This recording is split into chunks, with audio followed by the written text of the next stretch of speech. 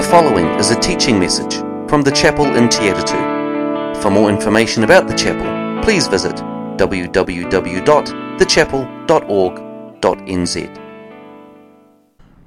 I was thinking before last week in the chapel chat, I'd quoted the 23rd Psalm, and Michael didn't realise that when he opened the service last Sunday with the 23rd Psalm. And I was just thinking about that as we sang that song. That song has got such a powerful story behind it. If you don't know the story of that song, go home and Google the story of Horatio Spafford writing that song. It's a song that comes out of great grief and very difficult times.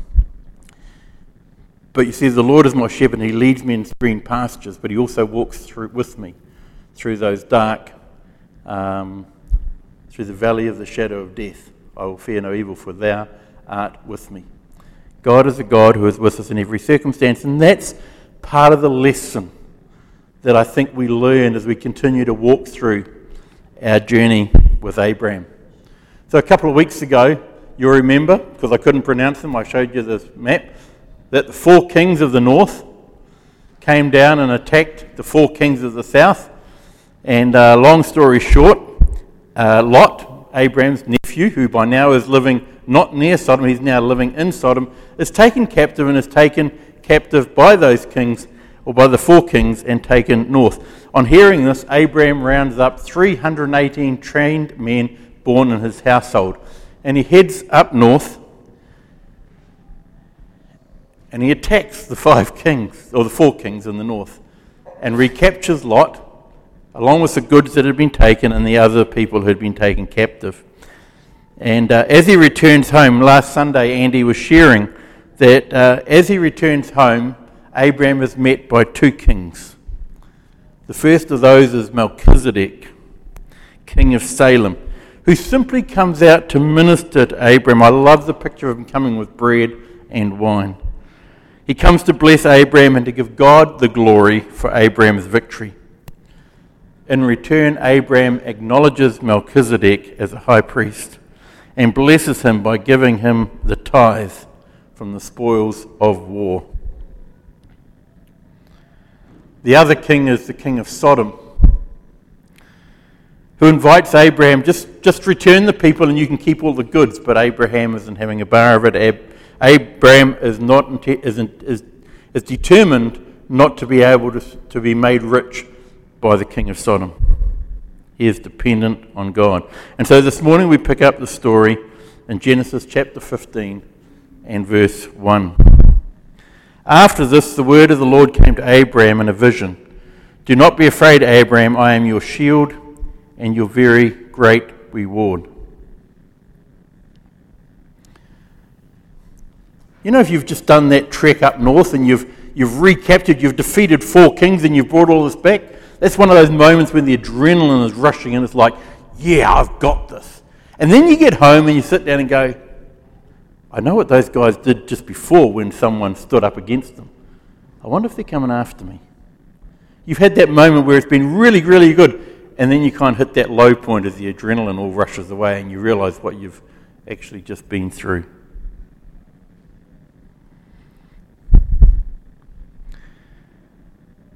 And so God says to Abram, don't worry. As Melchizedek has said to you, I gave you the victory. And if I can give you a victory over the kings of the north with just 318 men against four kings and their armies, you need never be afraid. I will always give you victory. I will always protect you. I am your shield. And never forget, as you remembered when you were talking to the king of Sodom, you don't need anything from anyone else. I am your very great reward.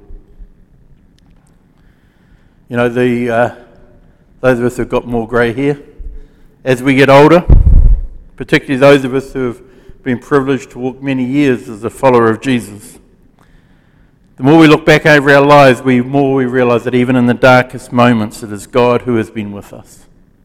He has protected us, and he will continue to do so. And if you're in a place right now where that doesn't feel like the case, just keep trusting and just keep walking. Because Romans 8 affirms that we know that in all things God works for the good of those who love him, who have been called according to his purposes. God will protect and God will provide. We just need to trust him and keep trusting him. I believe that Abram had acknowledged this in the giving of the tithe in one sense to Melchizedek, but he was giving it through Melchizedek to God. He was acknowledging God's provision and God's protection. And now God affirms, I am your shield and your very great reward. But Abraham said, Sovereign Lord, what can you give me since I remain childless, and the one who will inherit my estate is Eliezer of Damascus?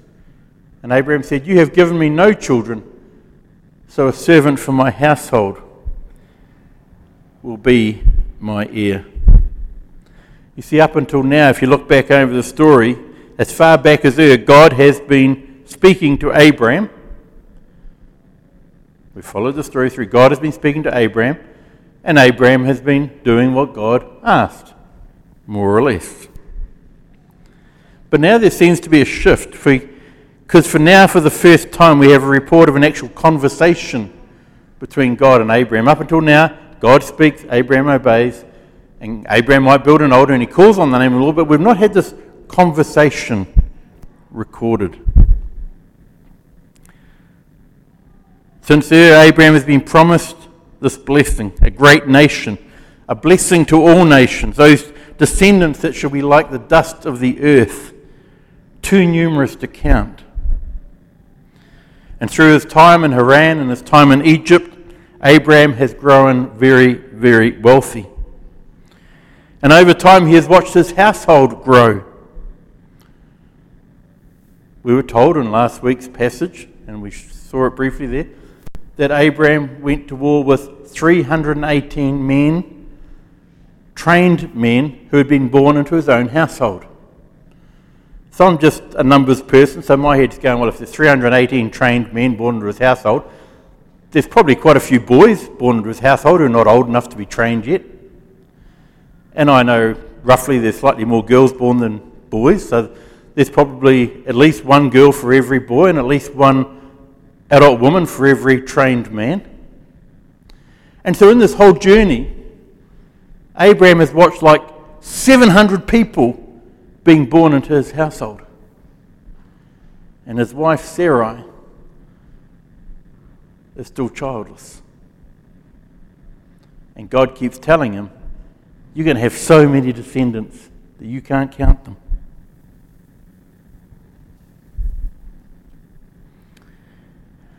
And I think Abraham figures it's actually time, rather than just hearing what God says and doing it, I've got to ask a question or two. One commentator I read suggested that they were quite surprised that God didn't chastise Abraham for not having the faith just to believe and keep obeying. But I don't believe that's how God operates. In fact, I read through Scripture time and again where God has happily welcomed those who will question. Psalm 103 says, He remembers, He knows how we were formed, and He remembers that we are dust. He understands our weaknesses and our frailties, and He understands that He's created us to have questions. God doesn't expect blind faith. What He looks for is obedience. And time again through Scripture, I see the questions asked. You know, when the angel appears to Mary and says, "You, Holy Spirit, you're going to become a mother." She goes, "How can this be?" She didn't get told off for a lack of faith. The angel explained. We talk about doubting Thomas, who said, "Unless I see the nail prints in his hands, I won't believe." But Thomas wasn't a doubter. Thomas was a seeker after truth, because it was in the upper room, just a few nights earlier when Jesus says, "Oh, I'm going to go and prepare a place for you." And it wasn't Peter or John, it was Thomas who said, "But Jesus, we don't know where you're going. How can we know the way?" And Jesus says, "I am the way, the truth, and the life." And I wondered to myself, if it wasn't for Thomas asking the question, would we have ever heard Jesus say, "By the way, I'm the way, the truth, and the life. No one comes to the Father except by me"? Thomas wasn't a doubter. He was a seeker after truth.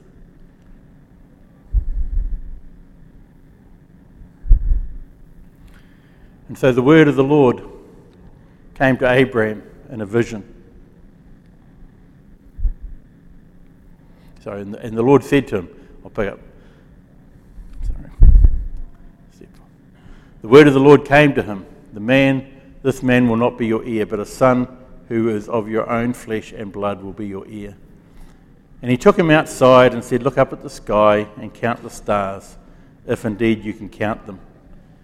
Then he said to him, "So shall your offspring be."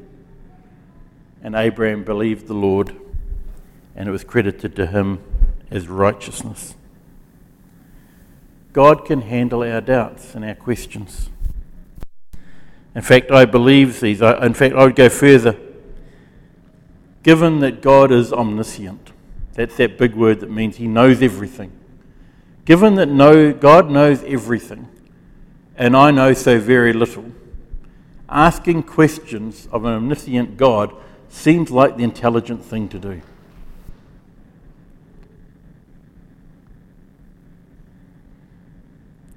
I often comment that I'm not a fan of theology because it seems to me that the goal of theology is to make very, very simple summaries of every matter of faith. And I think if God had wanted to give us a theology textbook, he could have created a theology textbook that goes through and enunciates the answers to every question of faith. But God didn't give us a theology textbook. He gave us a book of stories. And he sent us his Son. And he gave us his Holy Spirit.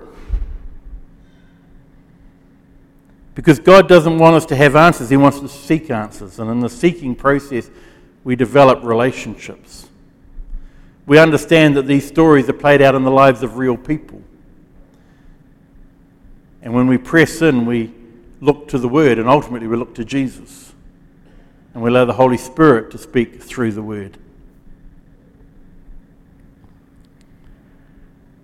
Doubts and questions mean we are thinking, we're believing, but we're also honest enough to admit that we have a struggle matching up what we experience with what we believe. But we believe enough to keep seeking God for answers. We don't walk away. We trust God enough to know that there will be an answer. And we press into him through his word and by his Spirit. Hebrews tells us without faith it is impossible to please God, because anyone who comes to him must believe that he exists and that he rewards those who earnestly seek him. So if you don't believe he exists, there's the problem. But if you believe he exists, press in with your questions. Press in with the challenges you face. Press in with the things you don't understand, the doubts that you have. I remember the man who came to Jesus wanting a prayer for healing, and he said, Jesus says, "Do you believe?" He says, "I believe, but help thou my unbelief." God rewards those who earnestly seek him. And so we're told that Abram believed God, and it was credited to him as righteousness. But Abram still had more questions. Because God also said to him, "I am the Lord who brought you up out of Ur of the Chaldeans, and to give you this land that you're to take possession of it." And Abram said, "But sovereign Lord, how can I know that I will gain possession of it?"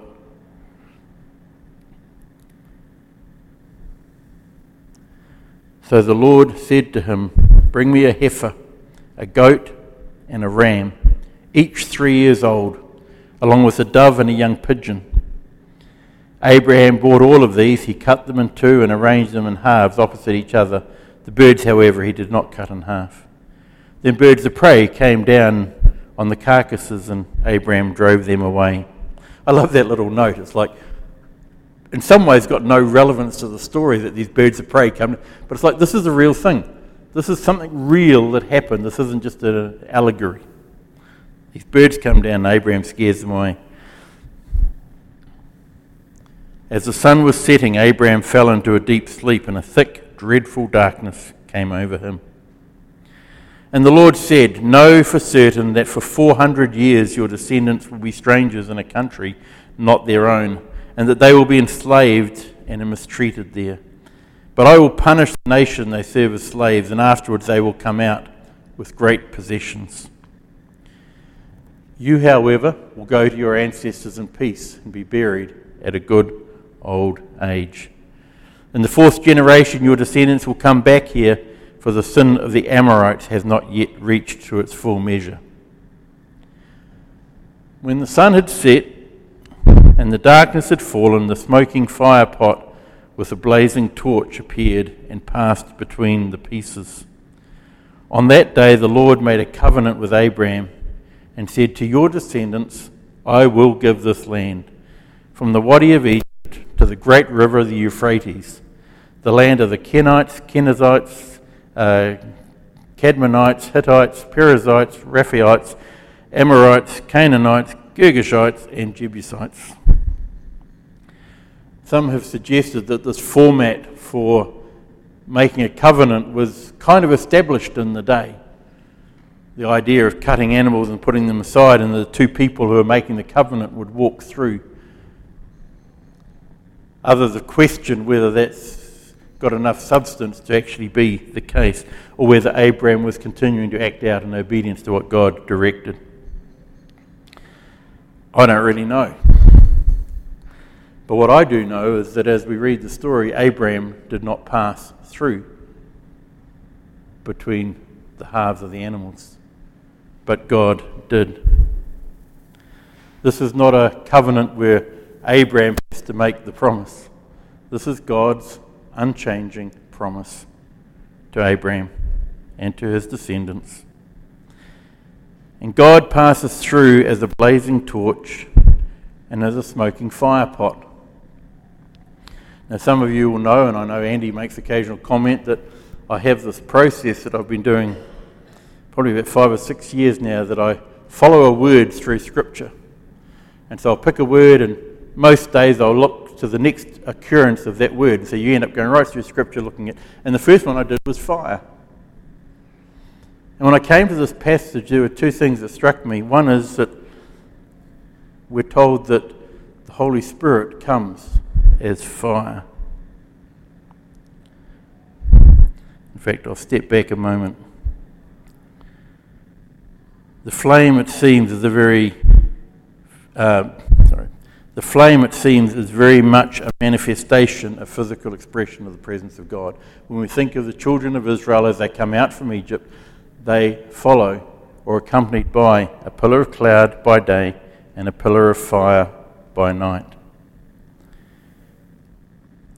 And the tongues of fire that we see manifest the presence of God as the Holy Spirit comes at Pentecost.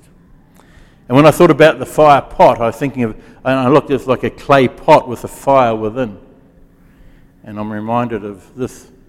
I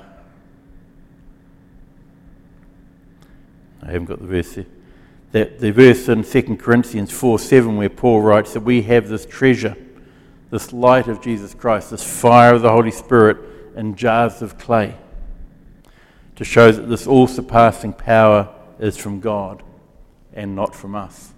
And so I wonder if the symbolism there is this flaming torch, the Holy Spirit, and this fire within this clay pot, because this is the Spirit of God within our humanity, within Jesus. And so Jesus and the Holy Spirit, as we're passing through, whichever way it is, it's certainly symbolic of the presence of God passing through and sealing this covenant. Some are insistent that this covenant is not a sacrifice. It's separate from a sacrifice, but As I said before, I've been married 40 years, and marriage is a covenant, and it comes with sacrifice. Maybe not so much blood, but it comes with sacrifice. There is a price to be paid in a covenant.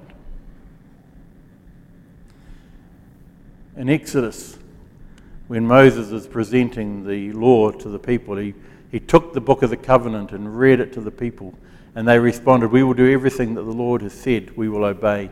Moses then took the blood, sprinkled it on the people, and said, "This is the blood of the covenant that the Lord has made with you in accordance with all these words."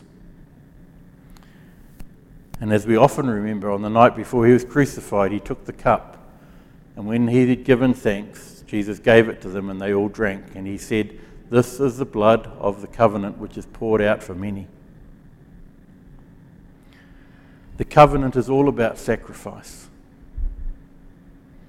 And God is the one to make the covenant. And God is the one ultimately to make the sacrifice. And Mike reminded us that at the beginning of our time. The greatest day in history, when God himself, fulfilling all of the promises of the past, came and gave his only Son as a sacrifice. Others have conjectured on the meaning of each of the animals chosen. Andy commented last week when Melchizedek brought bread and wine and Abram gave a tithe, did those things hold the meaning to them then that they do for us now? I don't really know. But for me, the consistency of the imagery in the heart and mind of God, the consistency of the hand of God at work. They may not have meant to Abram what they mean to us, but they would have meant the same to God, because God knows what those things would mean throughout human history. Abram is learning that God has a plan, and he is working out that plan, and he will bring that plan to completion. And Abram's just learnt, but it won't be in your lifetime. Abram will not see his descendants take possession of the land. Some of the things we are promised we may not see in our lifetimes, but that does not mean that God is not faithful to do. God is consistent, he is unchanging, his plan and purposes are unchanging. Some of us have all of us actually have the advantage of looking back through the history of Scripture, through the story of Abram and Abraham as he comes and his descendants. And we have the privilege of looking back and seeing how these promises have played out over time and through generations. And we understand and we see what Abraham only saw by faith. We look back through the generations from the time in Egypt and through the Exodus and the eventual return of Abraham's descendants to take possession of the land. A number of years ago when I was pastoring in Melbourne, I preached through the book of Joshua. And as I did so, I didn't usually refer to the promised land. I made a deliberate effort to refer to the land of promise. Because for us, the focus isn't on the land, the focus for us is on the promise. The things that God has promised us. I wanted to keep the focus not on the land, but on the promises of God. The lessons that Abraham and his descendants would learn. They are central to our faith. But they also have so much to teach us as we look at what it looks like for us to walk and to live by faith. This morning we have worshipped, we have called on the name of the Lord our God. And we have listened for his voice. We've read the word, we've shared with each other what we believe God has been saying to us. But here is a thought I want to leave with you this morning. Will you take some time this week? Will you make time this week to do what Abram did? To have a conversation with God. To bring your questions, your doubts, to think of the things that you believe God has promised you. And you're going, God, I'm still waiting. It's not turned out like I imagined. It's not like I thought you said it would be.